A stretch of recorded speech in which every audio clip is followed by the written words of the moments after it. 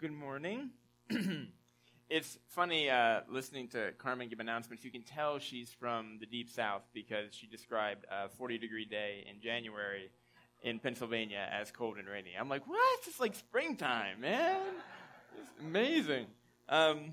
Anyway, welcome. If you're new with us, my name is Tim Deal. I'm one of the pastors here. It's great to have you with us. This, of course, was a clip. It was the epilogue from Ant-Man. Ant-Man is definitely, if you're into the Marvel Cinematic Universe, this is one of my family's favorite versions. Like, there's lots of different reasons why we like lots of different ones, but this is just a fun one. And here in the epilogue, which if you've watched the Marvel movies, you know every one. If you haven't figured this out yet, you need to pay attention to it. Every one has an epilogue at the end. So you got to stick through the credits because there's something coming that's going to tease another movie that's coming up down the pike, right? So in this one, you see Hank Pym, who is played by Michael Douglas, who's the kind of original Ant-Man, who is taking his daughter down to his laboratory and reveals to her that all along they've she is going to be one of the heirs to the Ant-Man powers, this ability to become super tiny or super large and to kind of break the laws of physics, as it were. She's going to be one of the heirs to this power. They have a suit for her. She will be the Wasp. She's ready. It's time. I know, if you can tell who isn't into Marvel because they're like, the Wasp, really? That's kind of lame. But anyway, well, we are continuing in a series we've been in for the last couple of weeks where we're looking at Paul's letter to the people, to the Galatians that we find in the New Testament. Again, the New Testament's actually a collection of a bunch of letters among a couple of other kinds of books, and many of these letters were written by Paul. And in this letter to the Galatians, Paul is particularly concerned with who gets into the family of God and who constitutes the family of God. What does it look like to be a part of God's family? So we're calling this Free at Last, and we're looking at how Paul looks at this topic through the lens of the freedom that we have through Christ. So today we're going to look at Galatians 3:29 through chapter 4, verse 7. Again, I encourage you, we're skipping over, there's a bunch of things we don't have time to look at on a Sunday morning. I encourage you to read along on your own at home. If you have a Bible, if you don't have one, we have extras in the back. I encourage you to grab one before you leave this morning, take it home with you. And we'll have the scriptures up on the screen so you can read along now as I read as well. So again, we're starting with chapter 3, verse 29. We're going to chapter 4, verse 7. Paul writes, "And now that you belong to Christ, you are the true children of Abraham. You are his heirs, and God's promise to Abraham belongs to you. Think of it this way. If a father dies and leaves an inheritance for his young children, those children are not much better off than slaves until they grow up, even though they actually own everything their father had. They have to obey their guardians until they reach whatever age their father set. And that's the way it was before Christ came. We were like children. We were slaves to the basic spiritual principles of this world. But when the right time came, God sent his son, born of a woman, subject to the law. God sent him to buy freedom for us who were slaves to the law, so that he could adopt us as his very own children. And because we are his children, God has sent the Spirit of his Son into our hearts, prompting us to call out, 'Abba, Father.' Now you are no longer a slave, but God's own child. And since you are his child, God has made you his heir." All right, so Paul's continuing to build on this argument that we've been kind of looking at each week, kind of adding another piece to, where he's talking about the fact that through Christ, we're included in God's family. That the marker of the member of the family of God is faith in Christ. That this is, that it's not an external, it's not a religious marker, it's not an ethnic marker. It's the person of Jesus and those who have chosen to put their trust in him that constitutes God's family. And if you look at how Paul lays this out, and we've been talking about it over the past couple of weeks, there's a real corporate reality to this. There's a community that's being built here, a family. But there's also a real personal element to what Paul's getting at too. It's not just something that happens collectively. There's something individual, something intensely personal about this whole thing. Again, Paul writes, God has sent the Spirit of his Son into our hearts, prompting us to call out, Abba, Father. Now you are no longer a slave, but God's own child. And since you are his child, God has made you his heir. So a couple of things about this that strike me as really personal. Number one, we get this idea that God has set up residence in us, in those of us who are following Christ. God has taken up residence. God's Spirit, right? If you're familiar with, there's a theological term called the Trinity, this idea that God is one but exists in three persons, Father, Son, and Spirit. And you see all of that kind of here. And Paul says the Spirit of God comes to live in our hearts. That's actually a really, really big deal. Scripture is really concerned with this question of where does God live? And when I say Scripture, I mean the whole Bible seems to be very concerned with the idea of where God lives, where God resides. And it begins in the very beginning. The first book of Scripture is called Genesis. It means origins. It talks about the beginning of all things. And in chapter 1, we get this 7-day creation story of God creating everything.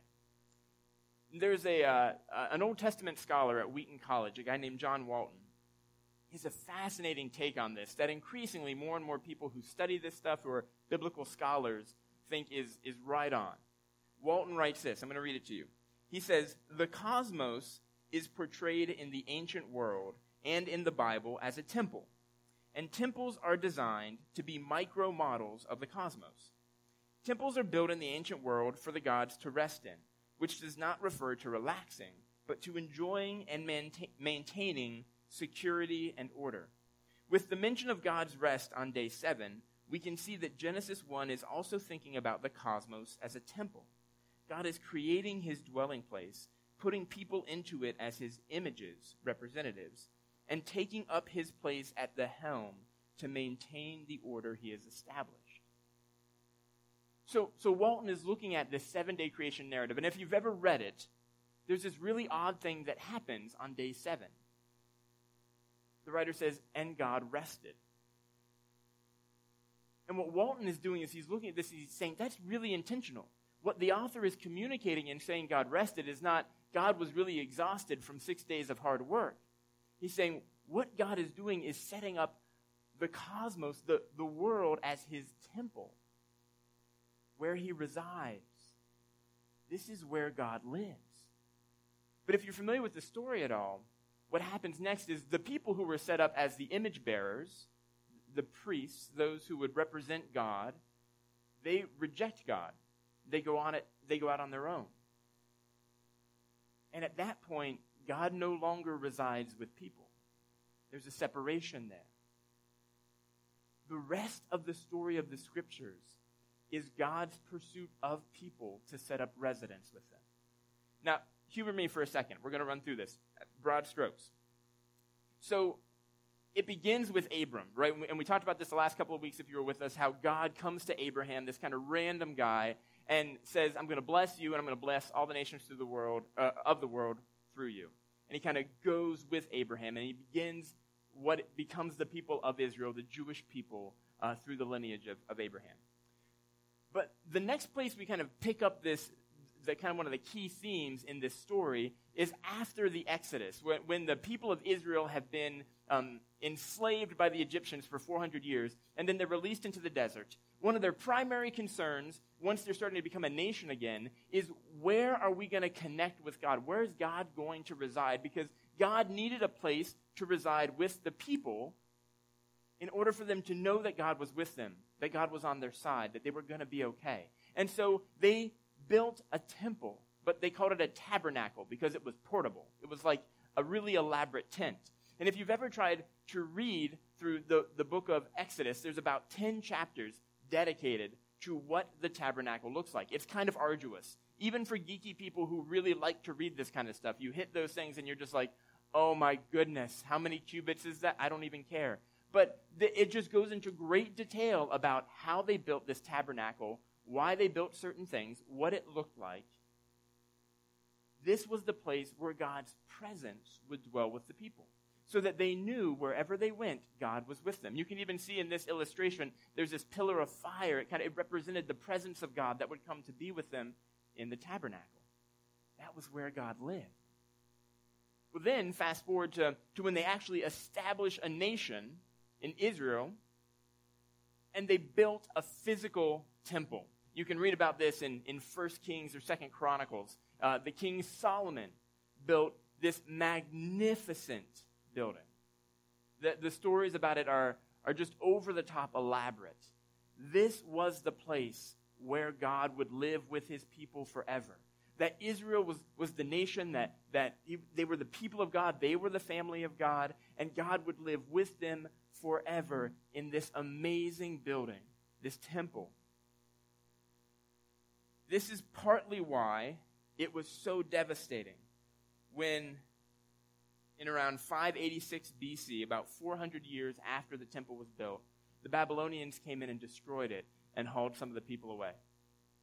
I mean, obviously the being hauled away, having the people exiled from their home nation was devastating. But just as, if not more devastating, was the destruction of the temple, the place where God lived, the place that indicated God is with us, God is for us, it's going to be okay, was now demolished. It wasn't there anymore. God was not with them.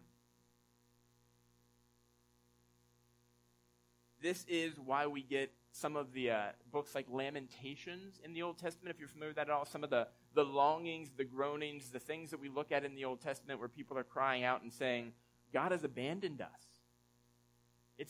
That's it. We're done. God's left the building. Because God, not only had God left the building had left. It was gone. But then when you get to books like, again, in the Old Testament, books like Nehemiah and Ezra, these are names of people who led a movement of the Israelites to go back to Israel after the exile and rebuild what was called the Second Temple. So a second temple was built up that Jewish society kind of grew around and flourished around. And this is what we have during the time of Jesus. When you get into the New Testament and read the Gospels and they talk about the temple, it's this second temple that ultimately ends up getting destroyed as well by the Romans. They understood where God lived, whether or not God was with them, based on this building, this temple where God's Spirit dwelled. And then came Jesus in the midst of that. And one of the really striking messages of Jesus, kind of the core striking message of Jesus, was that in Jesus, God was with us. Not in the temple or the tabernacle or whatever building was constructed, but in Jesus, that he was God with us. And then, of course, Jesus is crucified. He dies. And in that account of his death, and in one of his biographies, the Gospel of Matthew, we read this really interesting kind of portion of Scripture. Matthew says in chapter 27, verse 51, at that moment when Jesus died, the curtain in the sanctuary of the temple was torn in two from top to bottom. Now, again, so in the temple, there was this place, kind of the place where the presence of God stayed, was not the entire temple. It was in this small area called the Holy of Holies. And there was this really thick curtain that kept everybody out of it. Because one of the things that was really clear is that God is holy and we are not. And if we come into God's presence, we could die. And so that curtain kept out anybody except the priests. And even the priests had to wear, they had on their robes, they had bells on the bottom and they had a rope tied around their foot. So if they went in and they hadn't done just the right things, they might fall over and die. But you didn't want another priest running in to kind of pull them out because maybe they hadn't prepared well, and then we just get, it'd be like piles of people and it would be really difficult. And so they had a rope tied around their ankle, so if the priest happened to die, this actually is true, they would pull them out, right? And you'd know because you'd hear the bell stop ringing, right? So the whole time the priest is kind of putzing around in the Holy of Holies, you hear the jingle, jingle, jingle, and if it stops, Jimmy? Hey, right?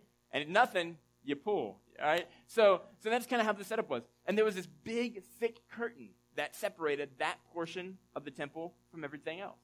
So when Jesus dies, when Jesus, the one who represented God to us, dies, suddenly this curtain is ripped. Not by a person. It's ripped in two. The symbolism is striking. God has left the Holy of Holies. God is not present. God's Spirit is no longer found in this building. It's not there anymore. So where has it gone? Well, after the Gospels, there's a theme that we pick up. And we see it at the end of all of the Gospels, but I'll read from John, which is the fourth biography of Jesus, the fourth Gospel. And it's really brief. After Jesus is resurrected, he's meeting with his followers. John writes, "Then he, Jesus, breathed on them and said, 'Receive the Holy Spirit.'" The rest of the New Testament, there's this fascinating thing that we find with the early followers of Jesus. It's that the primary experience of God's presence is now not in some building somewhere, but it's God's Spirit with the people, working in them and through them. It's repeated over and over in the book of Acts that the Holy Spirit comes. The Spirit of God comes to be with these people who are following in the way of Jesus. Be in them and work through them in the world. In fact, Paul, in one of his letters, another one of his letters to the Corinthian church, at 1 Corinthians chapter 6, verse 19, says, "Don't you realize that your body is the temple of the Holy Spirit who lives in you and was given to you by God?" This is earth-shaking for these people. Their understanding of where God lived since the beginning was always about a location, a building, a really great, fancy, nice place where God could set up shop and we could all recognize that God is there and we are here.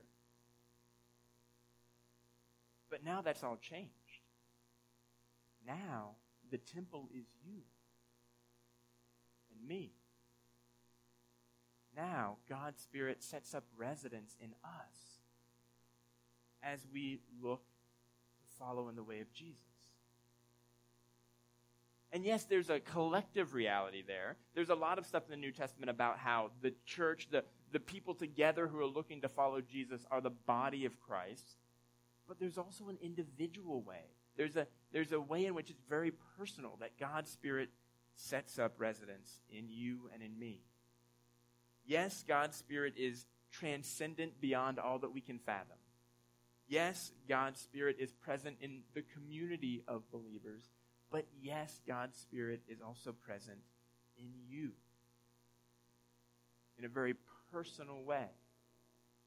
And I think this is important for us to kind of remember, to learn, to pay attention to, because there's a way in which we can really begin to look at God in some very general way, right? That God can become more of this kind of general sense, an ideology, a way of viewing the world, but not something personal. Like we think of God's characteristics, like God is love. God is just. God is merciful or forgiving. And we can begin to kind of, maybe particularly for those of us who've experienced an over-individualistic emphasis on our relationship to God, we can kind of move towards, there's some shortcomings to that. I don't know that I totally buy that. I gravitate towards this idea that God is love, and wherever we find love, God is there. And wherever we find justice, God is there. And wherever we find and experience forgiveness, God is there. And there's some of that's really true. But there's a way in which God can quickly become an impersonal force, kind of a set of values, rather than our Creator who wants to be personally engaged with us and at work in our lives. It was interesting. I was listening to the Joe Rogan Experience. If it's a podcast on one of the most popular podcasts on iTunes, for those of you who do that kind of thing, which is like 2 or 3 of you. But he was interviewing a professor, Jordan Peterson, who's a professor at the University of Toronto, psychologist, theologian kind of guy. And Rogan was clearly taken by Peterson. He was over and over again was talking about how brilliant Peterson was and how impressed he was with how Peterson thought about things. And they weren't really even talking about spiritual stuff. He was just talking about, they were talking about some free speech issues that he was involved with, so it really wasn't related at all. And then at one point Peterson mentioned, well, you know I'm a very religious person.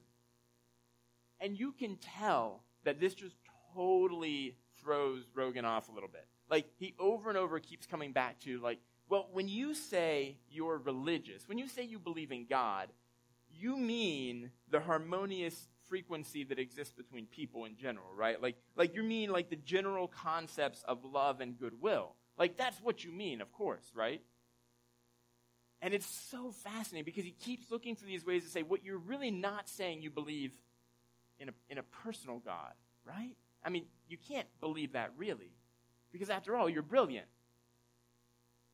And Peterson comes back, he's like, look, I get it. And there are some really bad ways that we've portrayed God that are inaccurate.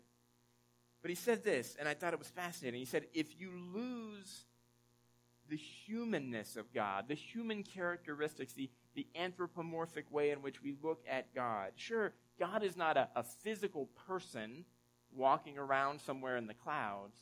But if you lose the personality of God, God becomes so abstract that he's just unrelatable. He might as well just kind of float off into the clouds. That for Peterson, it was critical. And obviously for Paul, to understand that God is personal. That God is interested in a personal connection. Yeah, a personal relationship with you. That there is a way that God exists clearly outside of us as individuals. God is not confined to you, to me. But God is not so big and transcendent as to be disinterested in you. God is not the one who exists somewhere out there, but one who looks to live in us, to work in us, to shape us, to know us and be known by us. We see this in Paul's discussion about kind of what happens as a result of the Spirit living in us, that it causes us to cry out, Abba. Now this is an Aramaic word that was used both by children but also by adults to refer to a father figure. It denotes intimacy, a connectedness that was enjoyed between a father who was close to his child. George MacDonald, a pastor in the 18th century, describes this move into kind of intimacy with God from this kind of strict obedience, like God's distant and I have to obey him, to God is within me and I know him as Father. He calls it a spiritual coming of age, this kind of growing up into faith where we recognize the God of all creation is taking up residence in me. That is the reality of things. So my son Josh is 15, and I forgot to ask his permission to share this story, so hopefully I won't regret this later. But he has, for a long time, been really taken by the fact that his grandfather is a hunter. And, you know, he loves, I mean, he's a boy, so shooting guns is just cool. But, you know, his grandfather has always been a hunter, and Josh has always kind of looked forward to the day when he could join him in that. And he knew that his grandfather had kind of set aside a hunting rifle that he could use. And we, you know, for a long time, he's like, can I have that? Can I have that? But it's like, nope. That's for after you take your hunter safety course, and you go out with your pop-up and you practice a little bit. Oh, and by the way, it will never be at our house, but you can have it at the farmhouse, right? Like, so there are all these kind of, but there was a long time where he knew it was there, but he couldn't access it because he just wasn't ready. But finally, the time came when he was old enough, when his pop-up took him out for his hunter safety course. And he took him up in the field and let him practice shooting targets. And after a while, he came to us and he said, I think he's ready. I think I can take him out. And so, his mother and I, with much fear and trembling, stuck a weapon in our child's hand and sent him out to shoot at stuff. Which, as I say it to you now, sounds remarkably foolish. But we did it. But he didn't go alone, right? He went with his grandfather. His grandfather went with him so that he could do this. And one of the things that made me really happy and made me more sure that he was ready for this, that he was at a place that he could handle this, was when he came back and told us about the fact that he didn't get a deer the first year. And we said, oh, so you didn't see anything? Oh, no, we saw one. In fact, I had a really good shot at one. Well, what happened? He said, well, it ran kind of between me and my cousin. And so I pulled up the gun, and, they were yelling at me to shoot. But I realized I was way too close to where my cousin was with where I was aiming, and so it just wasn't safe to take the shot. So I didn't. I was like, okay, you're ready for this. You're ready for this. You're able to handle it in a way that's wise. He had come to a point where he could handle the enjoyment of going hunting, and I know not all of us are fans of hunting, but he could handle that with his grandfather because he understood the responsibility that came with it. And it's a little bit the way that we come to understand this coming of age, this becoming heirs.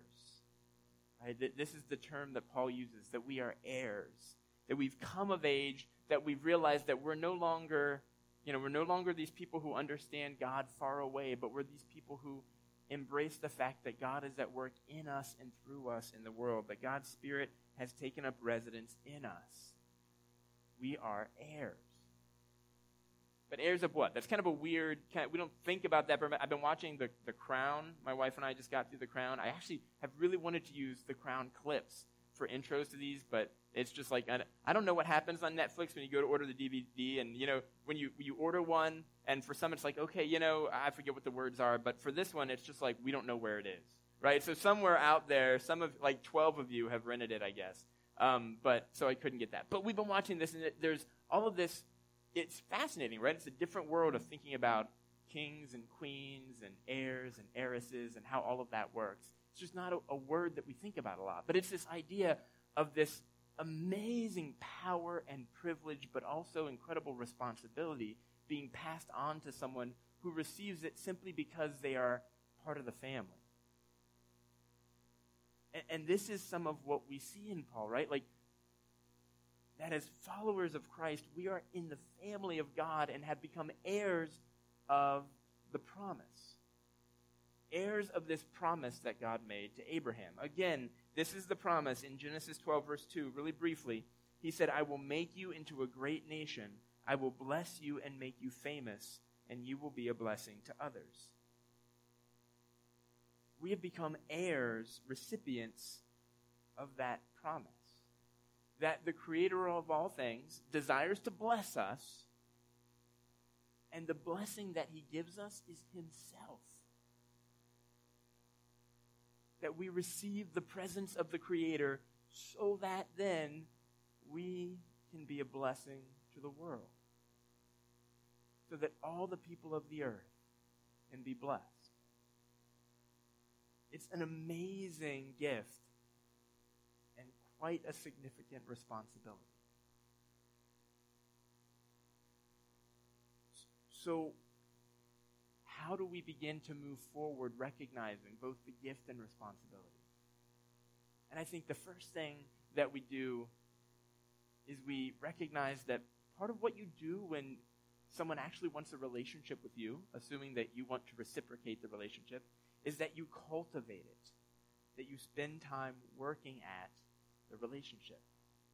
Now, if you've ever been in a relationship, any relationship, not necessarily romantic, but just had someone who you talk to on a regular basis for whatever reason, most of you have families, I would assume, you know that relationships take work. All relationships, any amount of knowing anybody at any level takes work. And if we're to move to an understanding of God as a relationship that we're to cultivate rather than just a set of morals or guidelines that we're to live by, it's going to take some work on our part to cultivate that relationship.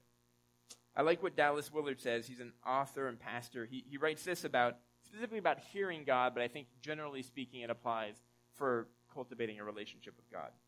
Willard says, hearing God cannot be a reliable and intelligible fact of life except when we see his speaking as one aspect of his presence with us, of his life in us.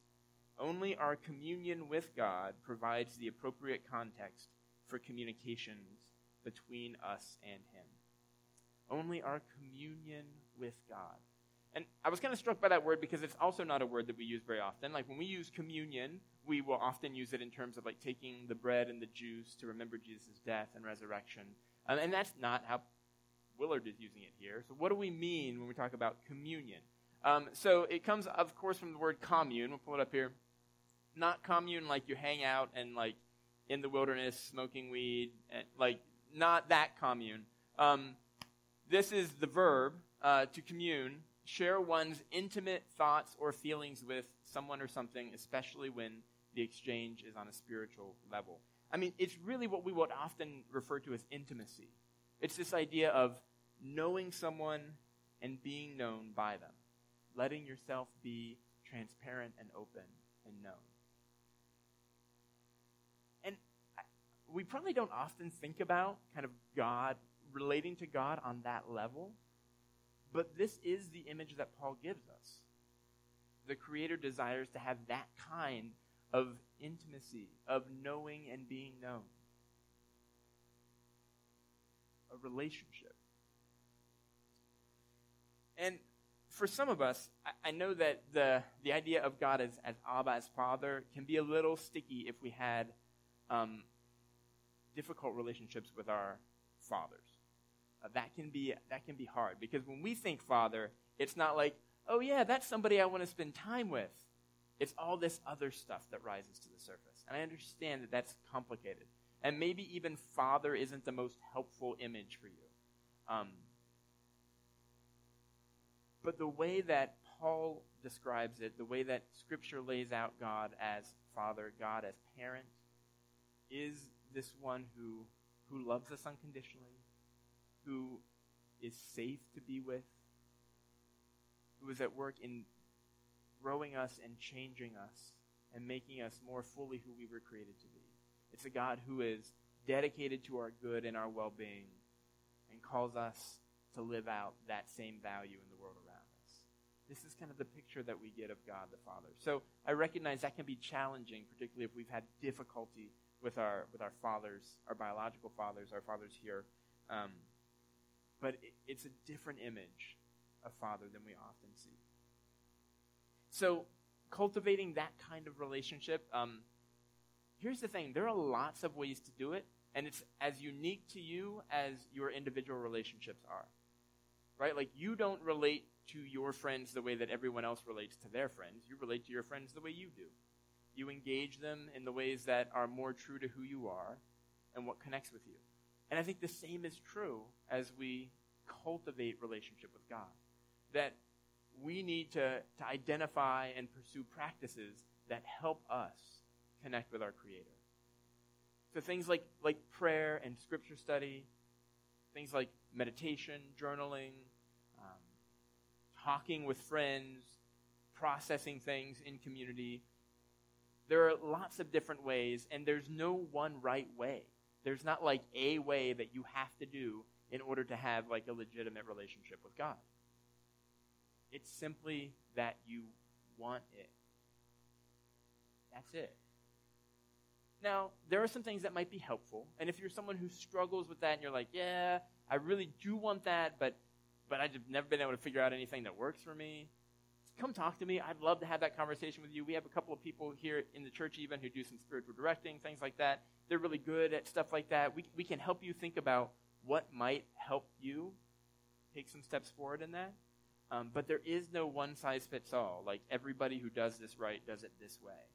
It is a very personal thing because it is a personal relationship. But that's step one, is us choosing to say, I want to cultivate this. I'm not interested in just kind of knowing about this transcendent being, but I actually want to be engaged and open to know and to be known. That's step one. And step two is realizing, in concert with that you and I are the method through which God chooses to bless the world.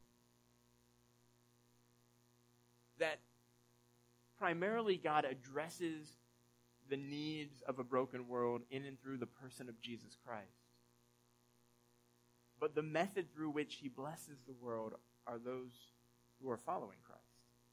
The way that he chooses to distribute the blessing, the love, the justice, the beauty, the peace, forgiveness, restoration, that those things happen in and through those of us who are living out the way of Jesus, who are following Christ together. But it's not just that we're like channels of that or kind of these instruments to be used toward that end.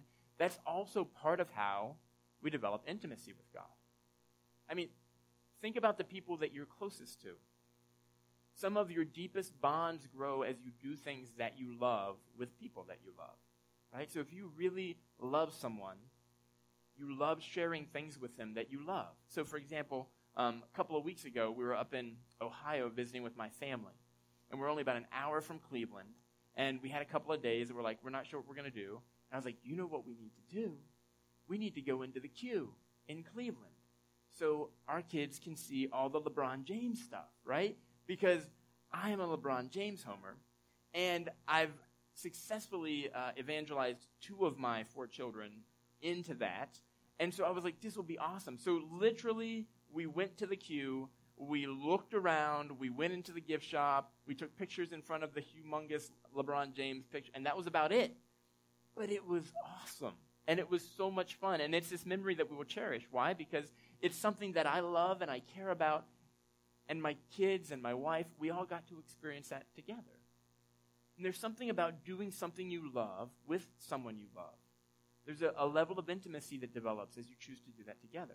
And this is part of what we see as we choose to allow God to bring about his love and beauty and justice and peace and forgiveness in the world through us.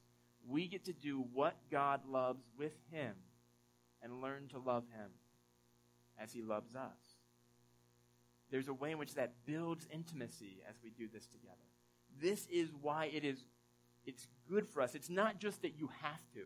It's not just like, well, now that you're someone who is following Jesus, you have to go be a good person. This is part of the joy of relationship together. It's doing what God loves with God and learning to love God through it. It's a gift. It's a gift to us, and it's a gift to the world.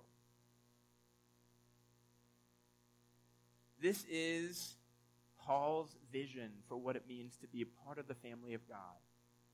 That it's this people defined not by our ethnic identity, our religious identity, our nationalities, definitely not our political preferences or affiliations, but by this commitment to the person of Jesus, to allowing ourselves to know and be known by God, and to living out God's love and justice and mercy and life in the world. Father, we're really grateful for, God, we're grateful for your presence with us, for the fact that while you are transcendent and beyond all of our imagination, doing things that we can't even fathom, that you're also present within us, bringing about transformation, drawing us to know you and to be known by you. Thank you for that. Help us to embrace that, to cultivate relationship with you, and to to join you in your desire to bless the world.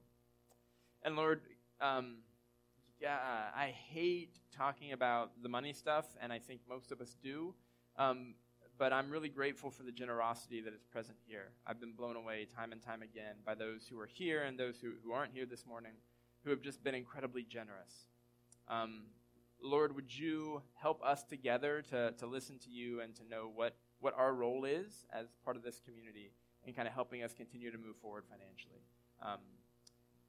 Give us wisdom, give us discernment, and God, help us together to be open and honest and to walk through this together into the next things you have for us. We ask this in Jesus' name.